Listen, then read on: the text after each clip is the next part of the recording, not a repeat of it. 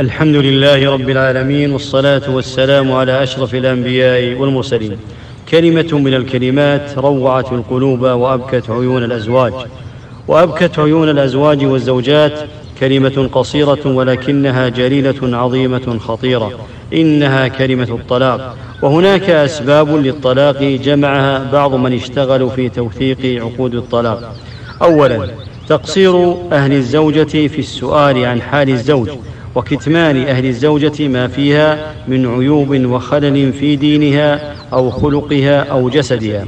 ثانيا، عدم الكفاءة بين الزوجين في الدين والأخلاق، فتكون ذات دين عند من هو مقصر في دينه، أو يكون ذا دين وهي تتساهل بالمحرمات في بيتها ولبسها، فيقع الشقاق بينهما. ثالثا، الغيرة المفرطة التي تؤدي إلى شك أحد الزوجين في الآخر، فلا يثق بها ولا تثق به، فصار الزوج يراقب زوجته وهي تراقبه، وكل واحد منهما يفتش أجهزة الآخر، وفي النهاية ينهدم الكيان الأسري. رابعا، الخلافات المالية بين الزوجين بسبب كون الزوج غير قادر على الإنفاق لضعف كسبه أو لسوء تدبيره للمال، أو كون الزوجة ذات مال بورث أو وظيفة فيطمع الزوج في مالها، ولا حق للزوج في مالها إلا بطيب نفس منها. خامسا، سلاطة اللسان وسوء الأخلاق وإساءة العشرة، وهذا يكون من الرجل ومن المرأة.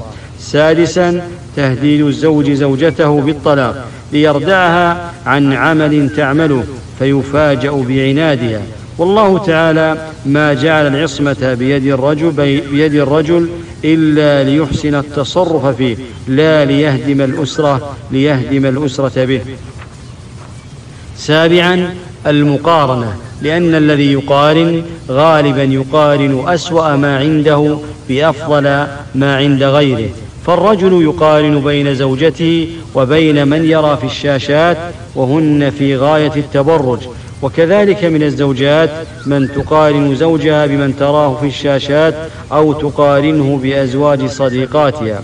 ثامنا، تزيينه للرجال وللنساء، فالرجال المطلقون يزينون الطلاق لأصحابهم، وكذلك المطلقات من النساء يزين الطلاق حتى لمن هن سعيدات مع أزواجهن، إذ يغرين المتزوجات بخلع أزواجهن ويحتفلن بطلاقهن. يقول عليه الصلاة والسلام: أيما امرأة سألت زوجها طلاقا في غير ما بأس فحرام عليها رائحة الجنة. رواه ابن ماجة وصححه الألباني. هذا والله أعلم، وصلى الله وسلم على أشرف الأنبياء والمرسلين.